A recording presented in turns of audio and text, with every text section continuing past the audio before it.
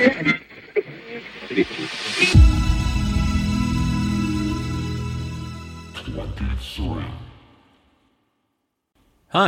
Before we get into this week's episode, I wanted to let you know about some bonus content from Spotlight On.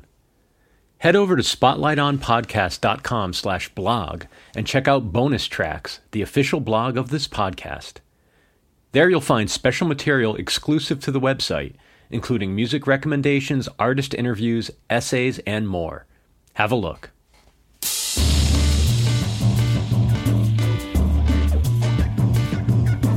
Hello and welcome to Spotlight On, a production of 23 Media Ventures. I'm your host, Lawrence Purrier. Today the spotlight shines on David Rodriguez, Executive Vice President and Executive Producer at NJPAC, the New Jersey Performing Arts Center. David works in his hometown of Newark, New Jersey, and has led a fascinating life in the performing arts. He was a full-time musician on the road with groups ranging from Isaac Hayes to Tito Puente to the Rochester Philharmonic. He studied at Juilliard, the Eastman School of Music, and Mansfield University. David worked at Carnegie Hall, Aaron Davis Hall, AOL Live, and the historic Apollo Theater. At NJPAC, he creates diverse programs that resonate far beyond the four walls of the venue. In fact, into the very heart of the community it serves and the lives of the musicians it works with. David takes us through his life, his career, his philosophies, and the important work he and others do at NJPAC. I have no doubt you'll enjoy hearing all about it as much as I did.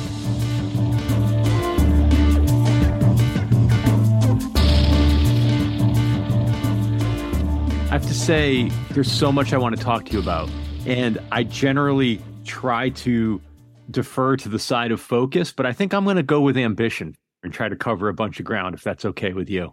Wherever it takes us, whatever you want to do. Yeah, there's so much going on in and around the venue and lots of things I want to talk about that you're involved with there, but I would love to start, because I think it's so integral to what you do, I'd love to start with getting, the general background on you. I mean, being from Newark, being part of the arts community now there.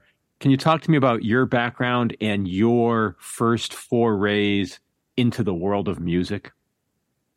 Sure. I was born in the projects here in Newark. I started out as a classical player, a classical guitar player, and decided there were more gigs to be playing bass. So every weekend I would take my bass and take lessons in the city. Found some scholarships and at a certain point went on the road. So I had worked with Max Roach and Tito Puente, Chuck Mangione, even some rock bands like Pablo Cruz. Decided at a certain point it'd be better to be that person. I was never going to be the best bass player in the world, but maybe I could be that person who created a link between the artist and the booker or the producer or that type of thing. And and it's kind of like what a bass player does. This player is involved in making the soloist sound better. It's about creating a foundation under the artist. And I think some of the best arts administrators I know are bass players who I've learned from. Wow. It's a bass player mentality to be a producer. So I kind of went around in a bunch of different places. I was at Carnegie Hall. I ran the Apollo for 10 years in Harlem. And it's nice to be home. Yeah. Just to break down the transition a little bit, you were a touring musician, I take it, right? Yeah. What were the first sort of administrative or business side gigs? And were you leading a parallel life for a while, or did you just get off the road and say, I'm a business guy now? Like, how did that transition work? It was a little of both. It was sick of diesel fumes from tour buses. Yeah. It was too much time with Woody Herman and people who were a lot older than me. And I went and got a degree by teaching bass, went and got a business degree. And I was an intern at Carnegie Hall before I worked there. I mean, life is about balance. So I still perform. I'm performing this weekend for 6 shows at Birdland. So I still keep my feet in both sides of the world. A lot of that is to ground myself as I speak to, whether it's a dancer or a musician or whatever it might be, a poet. We're all grounded in the same way and have that same mentality and having that understanding of what it's like to be on the road and how you treat somebody to get the best out of them artistically. That's what's exciting. I was talking to someone the other day, and it was one of those Being a musician is one of the only things you can do that if you do it really well, everyone stands up and applauds. And being a producer is like that too, but you realize that you can stand backstage or in the back of the house, and if they're applauding, you derive enjoyment that you were a little part of that. I don't necessarily think my job has changed. I'm just utilizing my talents in a different way. In the context of your day-to-day work life, what is it that a producer does? Something different every day, which is what makes it exciting. If anything, you're the court of last resort when there's a problem, but you're also that initial point of contact with the artist at the optimal point where you can say, how can you create an environment around this person to create the best work possible? Sometimes an artist can have what you think is an awful idea. And sometimes the best thing you can do is to produce it so it gets out of their head and they move on to something else. And I've had that happen with, people like Butch Morris. He wanted to do a German opera. It's just one of those things where it's like, I don't think so. And when we were done, we were like, yeah, shouldn't have done that. But after that, he wrote some of his best work because it was like a colonoscopy for getting that out of the way. The artistic colonoscopy. There you go. And then other times it's just realizing the artist and realizing the environment, the type of venues they can be in, whatever it is, and sometimes that's finding collaborators and sometimes that's just creating a safe space. I did 12 cities with Snoop Dogg right when he got out of prison and had to negotiate with the Crips, the Bloods, and the Latin Kings in every market right after Suge Knight got out of jail. That was when I was running the Apollo. So, it can take on a bunch of different roles. Yeah. But overall, it's how do you develop that relationship where there's trust and feel like you're part of the solution? Given that you've been on both sides of the ledger, from an artist's point of view, what is it that the artist thinks you're doing or is hoping you're doing? I think the artist wants a comfortable environment, a safe environment. I think a safe environment where failure is okay is important. The expansion of an idea as opposed to playing the same songs every night. There's lots of days where we have a tour and the same band plays their hits and the audiences love those hits. But the exciting moments are when you can say, we did something called Represent with Christian McBride last season, and it had Chuck D and Rakim, along with Sonia Sanchez and Nikki Giovanni, along with a number of jazz artists as well. How do you put those items together and make it work? Add a videographist, those are the exciting parts where you're actually a collaborator with the artists and they see something, not just because of you, but because of the other people that they're working with that they don't normally get to work with. When you can make a Tuesday night a good night. I was working with Max Roach once, and he had worked a long time with Clifford Brown. Both he and Sonny Rollins were together the night that Clifford Brown died, and for a long time they didn't play together. So called him up one night. I was working at Aaron Davis Hall up in Harlem and said, let's just get together and play duets. And we'll give all the money to Hale House. Just see what comes out. The same thing happened with Max Roach and Cecil Taylor. There's a night that if you can talk to people and say, why don't we just get together and see what happens? Those are the nights when you're really being a producer as opposed to a facilitator of a tour. Are you ever intimidated or hesitant to voice your idea? Because I would imagine you're working with big personalities. They often have strong points of view. How do you overcome that? You have to put on your bass player hat and say you're there to support. And it's hard sometimes when you're an artist and you have your own opinion and you have to realize that this is not about your opinion. If it's asked for, you're there. If you can offer things that reinforce. I've gotten to the point now that I very rarely go gaga over being with an artist. But there was one time I was in my early 20s and I was asked to go out to lunch with the person who was heading up CBS Records and Quincy Jones.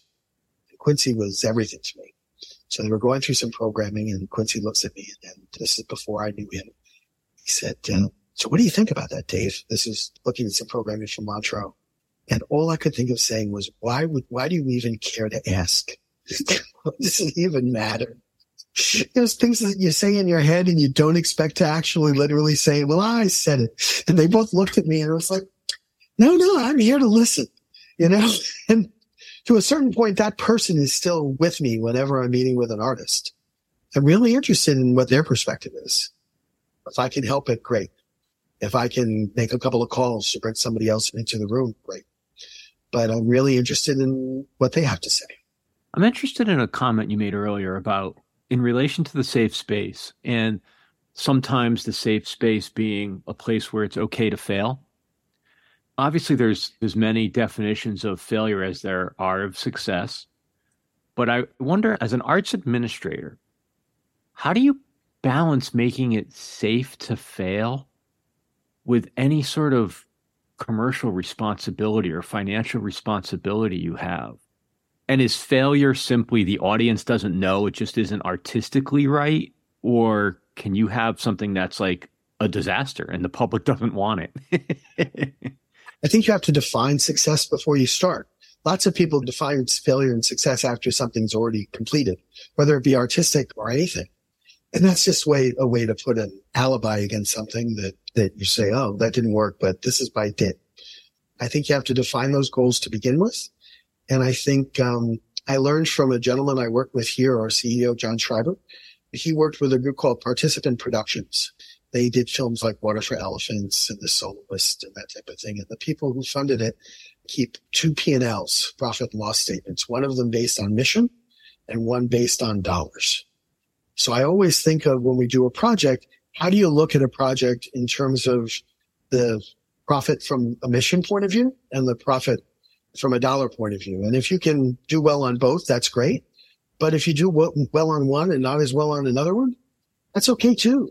I mean, we toured a bilingual show called Shadow's Kitchen to schools that barely covered its own costs, but it dealt with food insecurity and traveled to 60 markets around the country. And that was high on the mission P&L. The fact that it broke even on the other, it's a win. But you define those things beforehand. And you can't just look at it in terms of dollars. You have to keep things running. You have to balance those 2 P&Ls against other projects. And that's why you do a bunch of projects. I mean, we do 600 shows a year. So it's easy to balance against other ones. So you take sort of a portfolio approach. If at the end of the year, your portfolio comes out ahead, you've done all right. Exactly. Both P&Ls. Yeah. Is the mission P&L literal or figurative? Like, is it a document that has criteria that says we reached underserved audiences or we subsidized X number of tickets? Yeah, there are specific goals. It's going in, say, how many schools do we want to go to? How many people do we want to reach? What's the change? How do you measure change? Was there something you do afterwards that you look at attitude change as it relates to those audiences? Are there ways that you can link to community organizations that can get rid of a food insecurity issue in those markets? But then there are the intangibles where we do a hip hop nutcracker that comes to NJPAC every year. Wonderful thing. Started out here, tours to over 40 cities, got an Emmy Award for a PBS show, and we just sold it on over to Disney for the next 5 years. Wow. But the coolest part of it are the master classes that happen with the dancers, that they can speak to classical, they can speak to hip hop. And Curtis Blow, who's kind of our Drosselmeyer type, he just had a heart transplant, got the heart of a 35-year-old. So as far as he's concerned, he's 36 and a half right now. Just got off the phone with him this morning. But he can speak to, in communities of color, to speak to issues of health and looking at where you are in terms of health, like getting regular treatment, all that type of thing. And if you do well, if you work hard, here's a guy with a new heart who's still doing hip hop dance on the stage a year and a half later. So there's success. And I don't know how you measure that, but you can measure it in the eyes of the people who are coming. You can measure it in smiles. You can measure it in family. And those are all good things too. A lot of the things you talk about, and in reading about you and some of your words before we spoke, it's so clear that the theme or the notion of mission comes through so strongly, and community as well. two things that I think are probably you can't disentangle. But I wonder if you could comment on those two things in the specific context of Newark. What does being a mission-driven arts organization and what does community mean for Newark? Community is a broad term. Community can be artists. Community can be attendees. Community can be those people at your front door. They can be those concentric circles related to a tour or a television show or whatever. My feeling about coming back to Newark was making a difference every day in Newark. I'm at a point now, I'm in my 60s, and I choose to work with what I do because I have a passion for it. But as somebody who came from South Boynton Projects, we just announced that we're going to start a film studio on those 14 acres where they've been basically nothing's happened there in 20 years. We cleaned up the asbestos. We cleaned up the lead paint. We're building a film studio there. There'll be a high school next door that'll teach programs in film and music. People will get union cards. People will get fellowships to go there. It's an enduring impact issue as it relates to that studio. On top of it, we're building a new education center across the street, and that has rehearsal spaces on the top, 70 by 65-foot spaces with separate rehearsal spaces and all that type of thing. So the thought is looking at the city of Newark and saying, how do you create a hub for creativity? So if I'm an artist, I can go and I can give a grant to someone to work on a piece. And then if they want to tour it and tech it, they can come over to NJPAC. If they want to film it, they can go over there to the film studio. In a sense, from a business point of view, from our business P&L, working in Newark is 30 cents on the dollar versus working in New York City for something like that. We have a governor in Governor Murphy who's created a film tax credit. So in a sense, an artist can come here and have the ability to fail, as we said before, but also have the ability to succeed. Content is all about not just creating the content, but the distribution of that content. When a tree falls in the forest, I can tell you that nobody hears it. And if it falls in the forest too many times and nobody hears it, it dies and the forest dies too. That's what I know in terms of the arts. Victories of premieres are things that we thought about in the 80s and the 90s. How do you sustain content is what's important in 2020. So a lot of what you just described sounds expensive, despite it being 20 or 30 cents on the dollar, because the dollar is expensive these days. But who are your constituents? Like when it's time to build a movie studio on those 14 acres, who do you turn to? You ever see that play Other People's Money?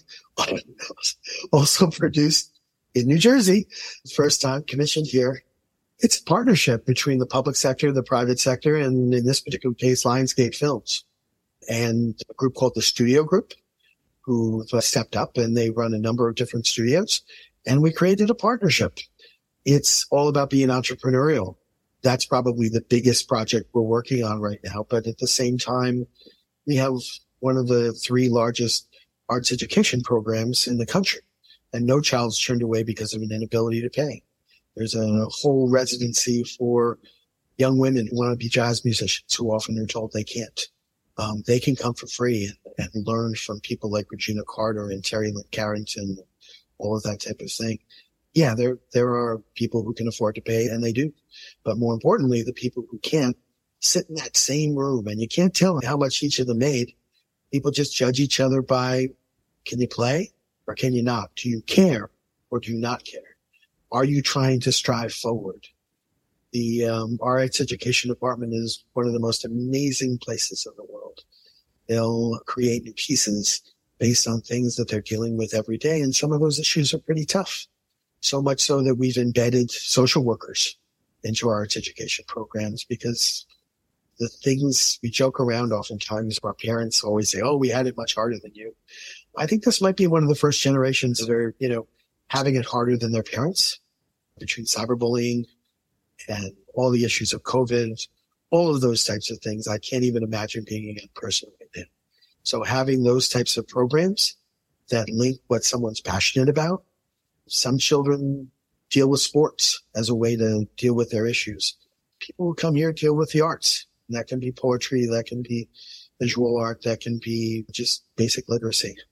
And they have a home and it's safe and they can express themselves and it makes a difference.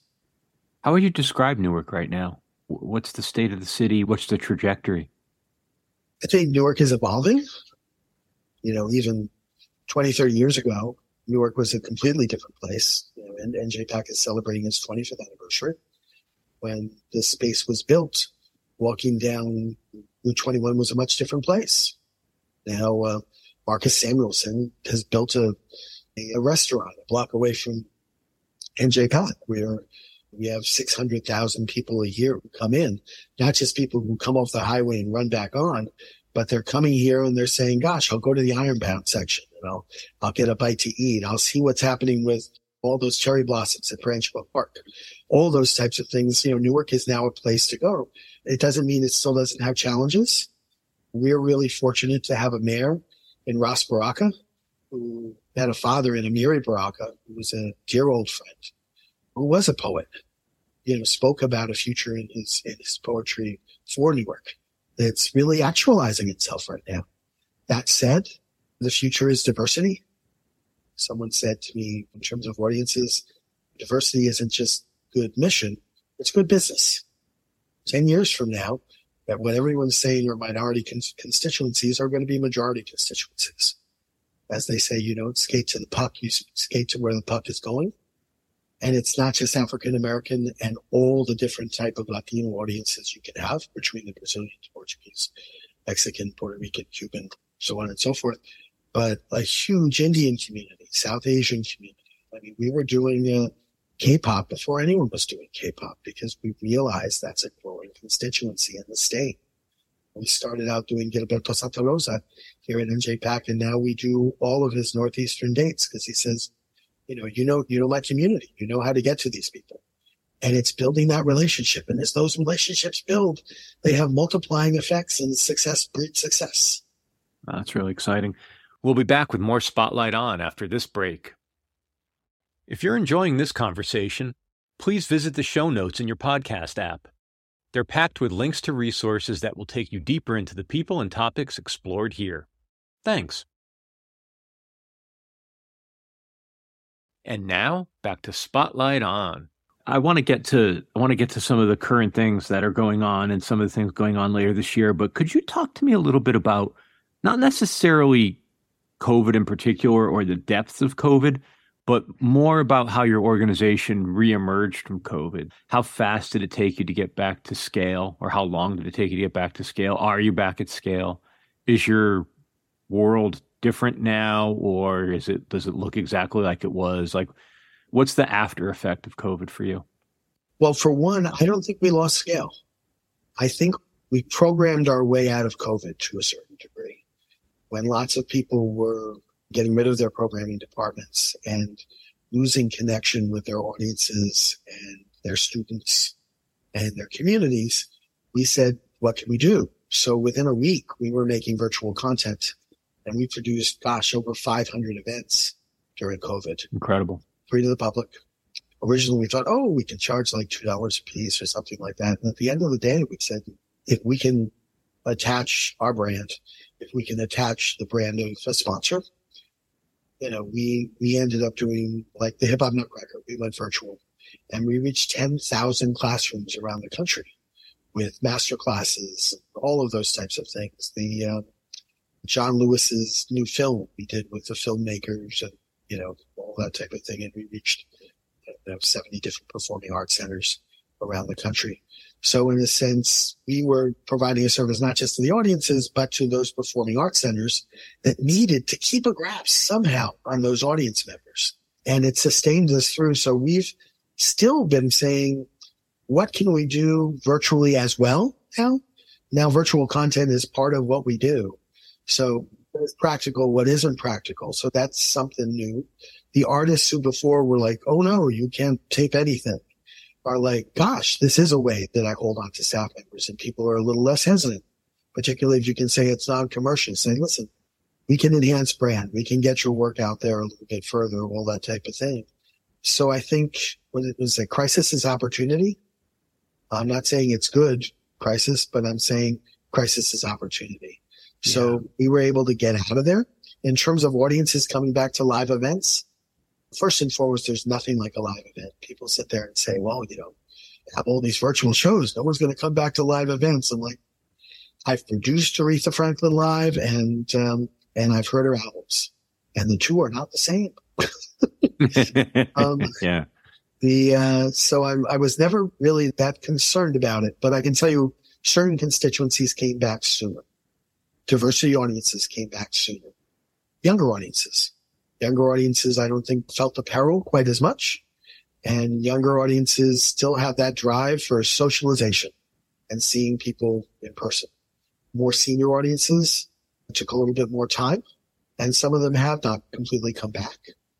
Some of our classical symphonic programs took a little bit longer, and even some of our standard dance programs and that type of thing, and jazz. But our comedy, our hip hop, all that type of thing. I mean, gosh, last Wednesday we filled 12,000 seats with DJ Cassidy, with Ja Rule and Ashanti and Busta Rhymes and all those people, and there's no problem at all. But it basically, this whole transition allowed us to do as well as not look at our space as a place where we're trying to drive audiences. It's about how to create content and make it go beyond there. So in a sense, there's 40% of our shows now don't happen in NJPAC. This coming month, we have at the Prudential Arena, Santana, Alanis Morissette, Bill Burr, and Jasmine Sullivan on consecutive days. We're doing the same thing in Atlantic City and in Asbury Park. So you're a real alternative as a regional promoter. Mm-hmm. Yes. I have great respect for AEG and Live Nation and the people who run it and all that type of thing. But I think for small and regional like we are, we can't amortize a tour over 50 dates. We have 4 or 5 dates we can't afford to lose. So we take dates in areas where we know those communities. We know that if we do something at the arena in Newark, we can do it at the Barclays Center too, or at Madison Square Garden. We know we can do Newark and the Beacon, and we can add on Boardwalk Hall and Asbury Park, and we can just put those things together. We started out doing, Give Up to Santa Rosa at the Beacon last year, and now he'll do NJPAC and Radio City Music Hall. So it's the relationship. It's still that producing relationship and that trust where they trust you as a person, but they also trust you from a fiduciary responsibility as well. Are you seeing any lingering effects around, like, are your drop counts off? Are you selling tickets but no show rates are high? Or are there different patterns in your ticketing on sale, sort of demand curves? Initially, that was the situation. There were some like classical shows where you would have, sold 1,800 seats and only 900 showed up, but they wanted to support the orchestra. And I think that is incredibly cool. I know a lot of people who are with theaters where their subscribers stayed on, but they weren't necessarily all coming. I think that's fading into the past. I think people are saying, gosh, I need to get out of my house. Yeah, makes sense. That said, I think the older communities are now boomers and that kind of thing. They never went out every Friday night. They look for events rather than looking for an artist who comes every year. I think you have to look curatorially and say, how do I create more events as opposed to just make sure I catch that one date on the route? Yeah. There's definitely a few other topics I want to jump into with you, but before I change tack, I want to ask you a little bit about classical. You have such a sprawling mandate there, or such a wide scope of ambition in terms of what you program. And I'm curious as to how you are thinking about classical programming, a slice of your mind share, where it has to fit in your mix going forward. Like, is classical endangered from your point of view? Do you have a preservationist role? I'm so curious about where that world's going. It's a great question. I always shy away from what I call museum music, where it's just redoing something that other people have done. I think there's an audience problem with classical music. A lot of touring orchestras who we deal with have seen, success in doing movies. We'll do Harry Potter with symphony or Star Wars, but that doesn't teach somebody symphonic form. It really doesn't. We haven't had a Leonard Bernstein kind of sit down with people and make them fall in love with classical repertoire in a long time. And even more so, I don't think enough people are looking at things in non-traditional ways as it relates to classical.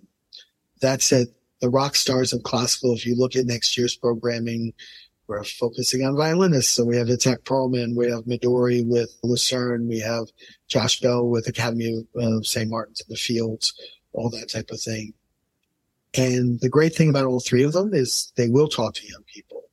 They will cultivate a new audience. We can have them go into the schools. We can have young people do preludes. We can give out free programs. And these are charismatic people who mix stories with what they do. It's not just this going through the repertoire and every orchestra doing, making sure they have one Beethoven program. Yeah. I mean, that's the first step towards death, as far as I'm concerned with classical. It's a similar issue that has gone through with jazz.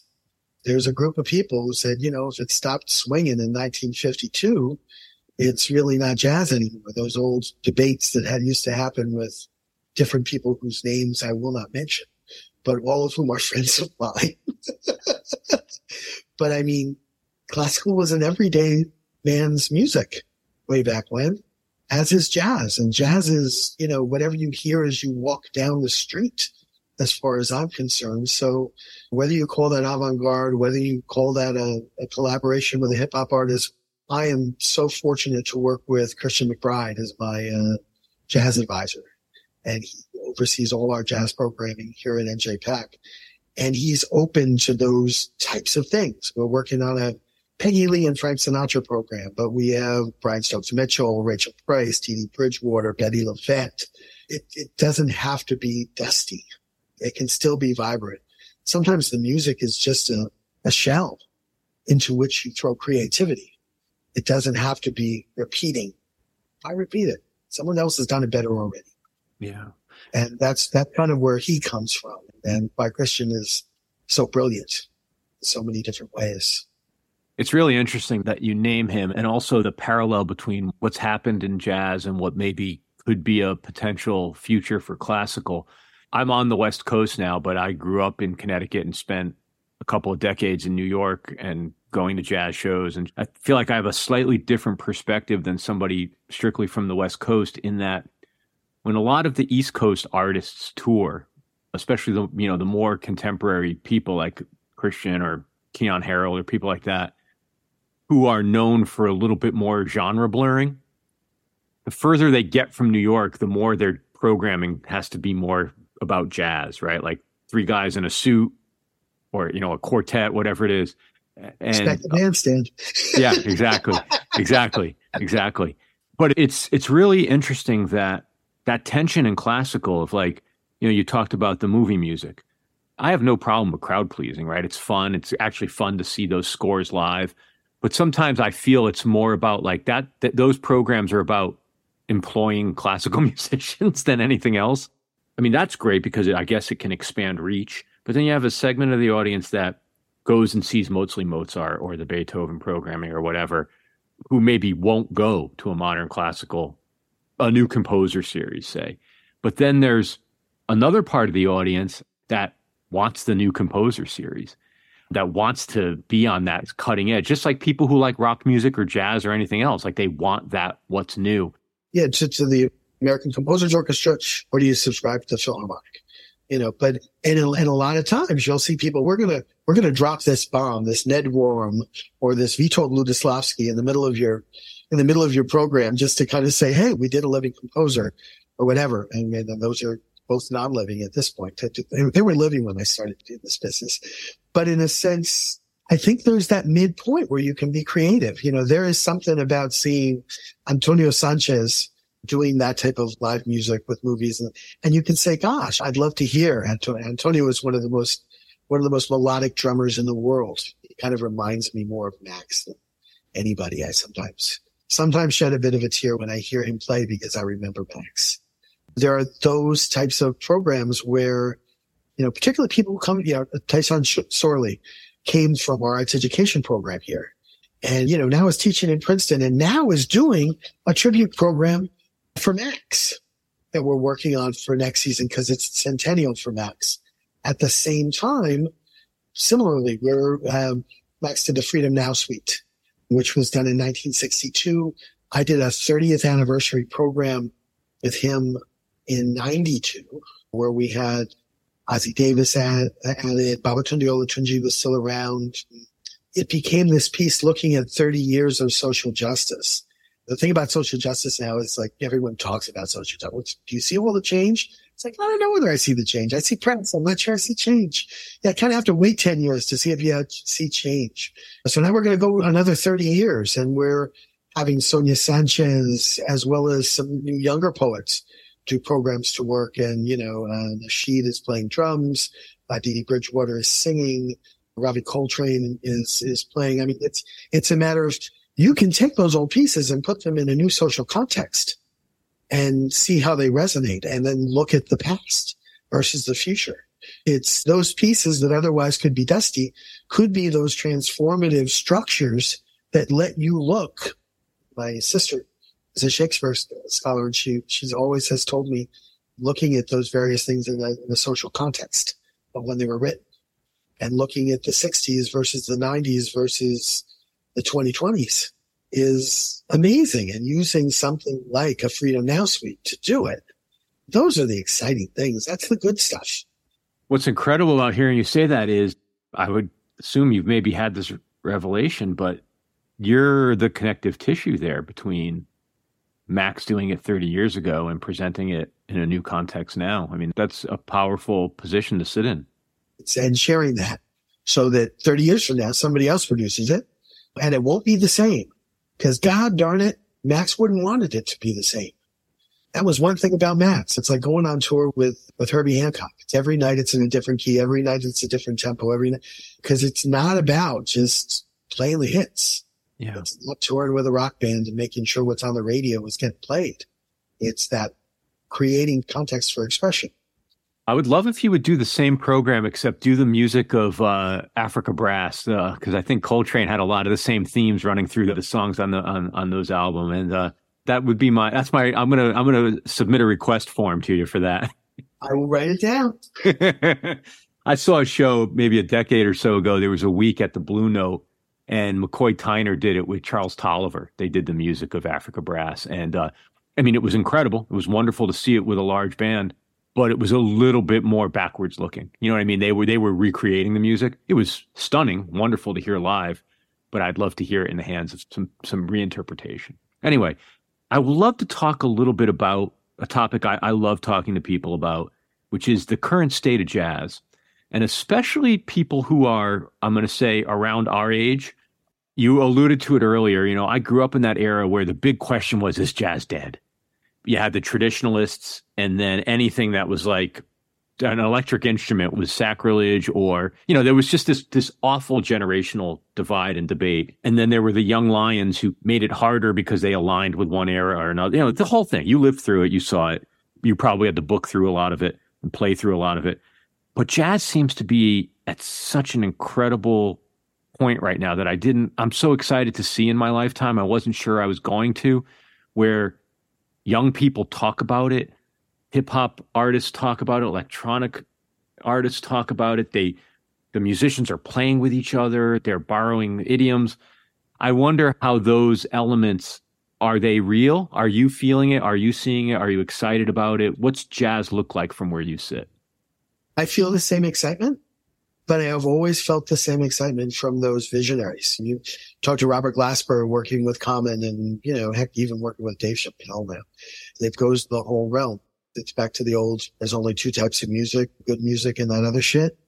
Those people who are doing good music are going to continue to do good music. And as long as you don't create a definition that stifles that creativity, definitions are what stops that. And resources from time to time. Yeah. But I mean, good musicians find good musicians. And the other cool thing about it, it's multi-generational. There are these people who kind of respect so much the history. As with George Clinton, who was born in Newark. He started P-Funk at the Avon Avenue School in the 5th grade. And we did an 80th birthday party for him. Q-Tip showed up. All the Eric B.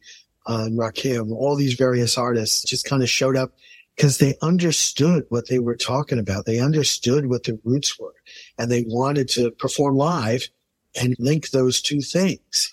And then seeing someone like George go and talk to a bunch of fifth graders who weren't even alive when Atomic Dog was released, and they're dressed like Funketeers. They know the music because their parents played the music. He's walking in with a bunch of Q dogs, and is singing Atomic Dog with these young people.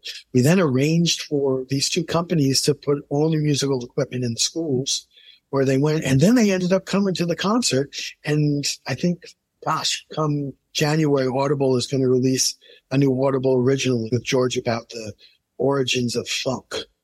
Creating those linkages, I was with George, and I worked a lot with James Brown. And I asked James one night, what's the definition of funk? He said, it's a groove so righteous you don't tap your foot, you break your leg. And I shared that with George. And he's like, my funk travels in the atmosphere above James's funk. So now we're going to do something with George with Snoop. And the thought is, how does that now interact? And who is going to be that next person that takes that foundation and builds on top of it and then shares it with these young people and doesn't just tell them about what they're doing, but what brought them to this path. And I think that's what builds ownership. That's what makes people excited. It's kind of like when you can have those people be like a sommelier of music. Mm. So in a sense, so many times people come into music, whether it be ballet, whether it be classical, say, well, I don't really understand, so I don't want to go because I don't want to seem stupid. Having those people around, you say, no, try this. This is good. I think music is like that too. And the artists in a sense, and sometimes the producers, sometimes the marketing people, sometimes the community engagement team have to be those sommeliers to say, let me introduce you to something really cool. It's not what you thought. Yeah. Yeah. Or maybe it's more than you thought. Tell me a little bit about the Moody Jazz Festival and how do you approach programming for that? Are you handling the programming? It's a team approach. As I mentioned, Christian is our musical director for the festival. I have a producer who works with me, Craig, and I'm part of it as well. I also work with John Schreiber, our CEO, who was with Festival Productions with George Wein forever and ever and ever. We both spend a lot of time with it. So the thought is when we start is we look at audiences, we look at diversity, we look at what's new as opposed to what's just touring. We're going to work with Dave Grusin on one of his 88th birthday. Will probably be one of his last performances, but probably everyone from GRP who you've ever seen will be on that, from Lee Ritenour to Tom Kennedy to you name it, the New York Voices, so on and so forth. We're doing the Freedom Now Suite. We're doing the Peggy Lee Frank Sinatra thing that I mentioned. I had worked for a while early on when Buena Vista Social Club toured. Mm-hmm. So Omar Portundo is going to come up. There's a number of kind of those standard things, but then you have Lisa Fisher with, Ranky Tanky, that kind of thing. Sometimes it's cool just to ask an artist who they'd like to perform with. We did a program last year where we had Savion Glover and Dee Dee Bridgewater do duets, mm-hmm. which was just superb. It put you to tears. And we're going to look probably to tour that at this point. Those are the exciting part of things. Steve Turre is coming back. We're going to, and it's Sarah Vaughan's 100th anniversary. So we've housed and produced the Sarah Vaughan vocal competition for, I wanted to ask about that too. Yeah. And, we're really proud this year that Samara Joy, who won 3 years ago, won those Grammys, but it's also people like Jasmine Horn and Cyril and me, who are all part of what will be our gala in September, where we'll honor her. But it's even a more exciting competition now because there are male and female vocalists. But we've been hugely successful in finding amazing, talented people. To have it as that punctuation at the end of the jazz festival is always an amazing thing. We had a dancer and vocalist from Mexico with last year. So it's gotten to the point that half of our applicants are international. That's incredible.